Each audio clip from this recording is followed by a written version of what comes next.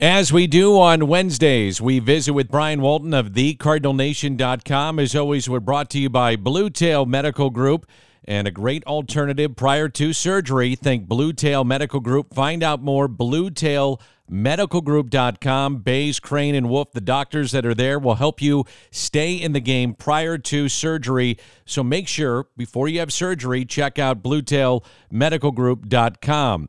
Hey, Brian Walton, happy Wednesday to you. Cardinals scrape by with a split against Detroit, but they win that game today. And as always, nice to visit with you. How are things going?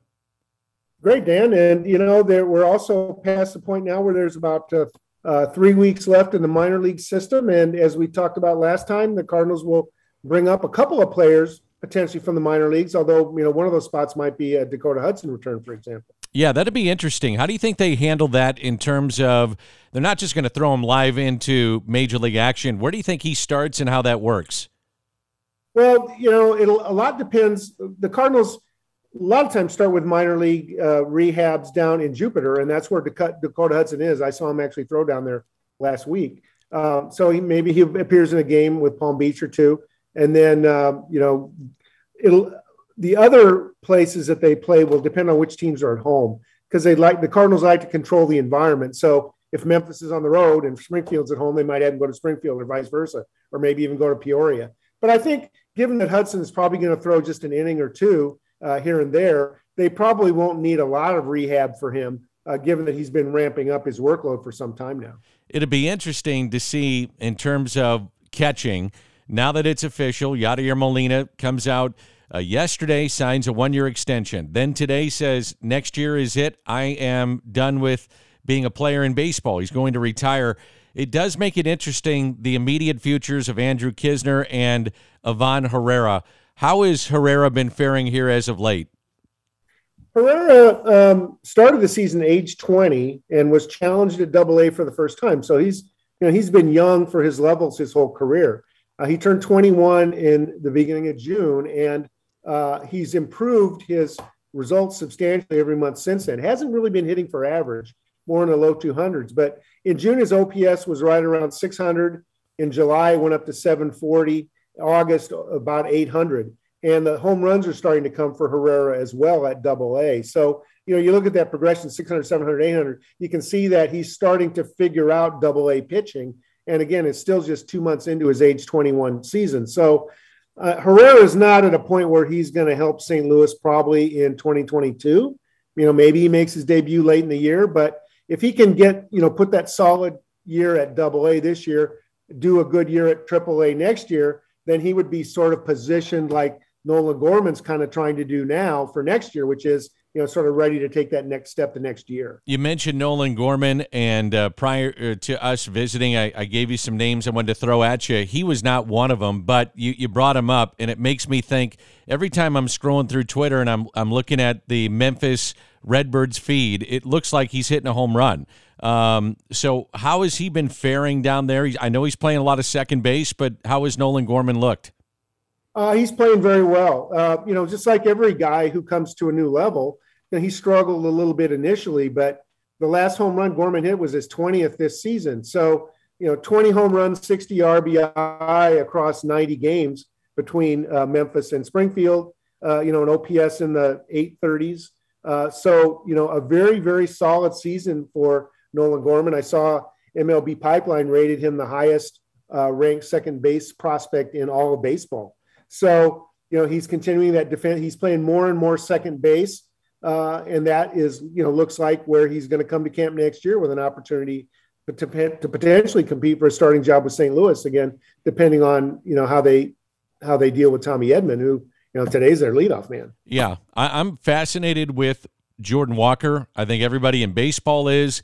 He is one of the top prospects in the game. And he's so young and yet advancing so quickly because he's making adjustments on the fly. And you hear about this young guy that not only is he gifted physically, but just very mature for his age, handles everything well, humble, all those things. Who knows what happens next year? And I can't wait for spring training when he gets an invite to Major League camp. I'm assuming that would come, or at least get some at-bats with the big league club. But This guy's exciting, man. I haven't been this excited for a prospect in a long time.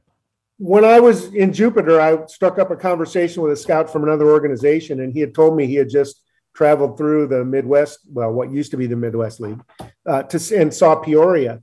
And he was talking about, Mason Wynn and a couple others. And I said, well, what do you think of Jordan Walker?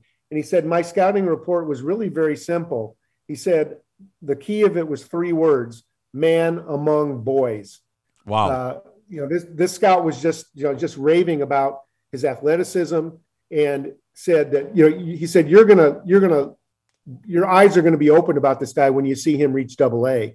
That, that's the place where they think, this scout at least thought, he would really turn the corner. Now, he's got 9 home runs at OPS at like 940 this year between Palm Beach and Peoria. Hit his first home run in Dozier Park the other day. Still a little bit slow in his ramp up in Peoria, but when I say slow, batting 290, 744 OPS this month, not terrible at all. And again, we're talking about a guy who's 2 months into his age 19 season, and he's already in high A.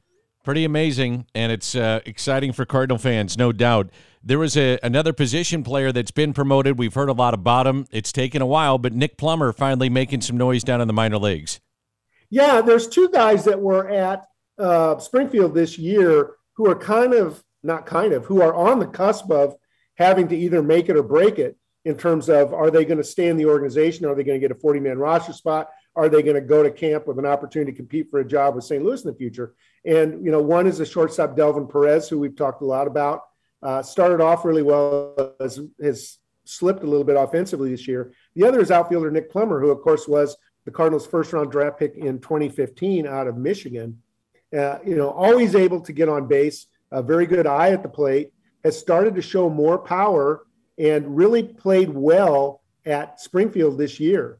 And finally earned a promotion to Memphis this last week. I think it probably was a little overdue, but Memphis has a pretty crowded outfield right now with Austin Dean and Connor Capel, and of course Alec Burleson, who's another guy who got called up from Springfield that we've talked a lot about, and Scott Hurst as well. So part of the challenge in bringing Plummer up to AAA is to get him at bats. But Nick Plummer has got himself back in the major league prospect conversation because he had really slipped.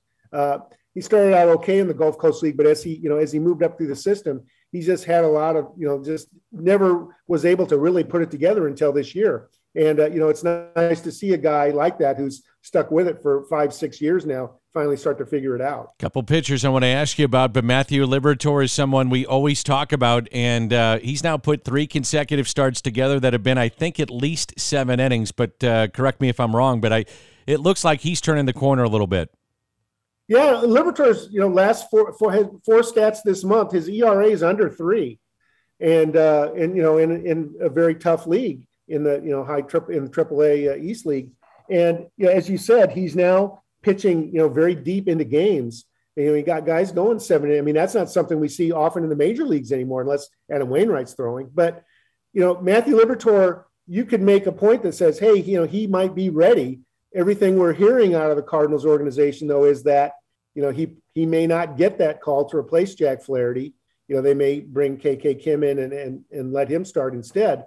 But, if nothing else, and, there's reasons why with a 40-man roster, why they may not want to bring Liberatore up this year. Certainly he's not going to be a difference maker in terms of the Cardinals reaching a wild card or not. But at a minimum, Liberatore will come to camp next spring, with an opportunity to legitimately compete for a big league job.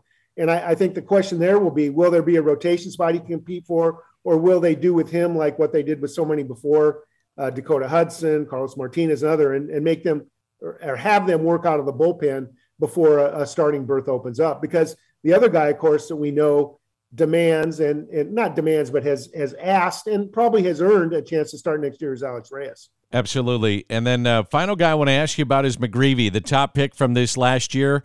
What's he been doing since he was selected by the Cardinals? Yeah, the Cardinals brought all their draft picks in to Jupiter, and they evaluated where they were. Of course, McGreevy, had a full college season. So like a lot of others, they didn't activate him for the first month. But there were a lot of discussions about how the Cardinals, run their plays, how they and the drills every day. And then, of course, they continue to throw side sessions and were evaluated. McGreevy was activated. Now it's pitched in a couple of games, but they're really only giving him 1 inning stints, and they have pitch counts attached to them because they don't want any of these young men to overwork it. He's down in the rookie level Florida Complex League. If he were put where, based on his experience, he'd be at a minimum at Palm Beach and maybe at Peoria. That's probably not going to happen until next spring. So really 2021 for all the pitchers that the Cardinals drafted are about kind of getting them acclimated and getting them prepared to come to camp, minor league camp next spring, with a chance to, make a full season club and then pitch a whole, what we hope will be a 140 game minor league season next year. No question. What are you working on right now on thecardinalnation.com? Well, we continue to have our regular coverage of all the minor league affiliates. We're covering all the transactions that occur across the system. I'm working on the next round of our prospect list, the last update of our prospect list about before winter time, the top 50 that we redo every month. And then next week at this time, we'll be at the end of the month. So we'll have our pitcher and player of the month for the month of August, again, the last full month of the 2021 minor league season. And as always, you can get your copy of the Cardinal Nation Prospect Guide as well as subscribe to our site. Awesome stuff, Brian. We'll catch you up next Wednesday. Thanks as always. Take care, Dan.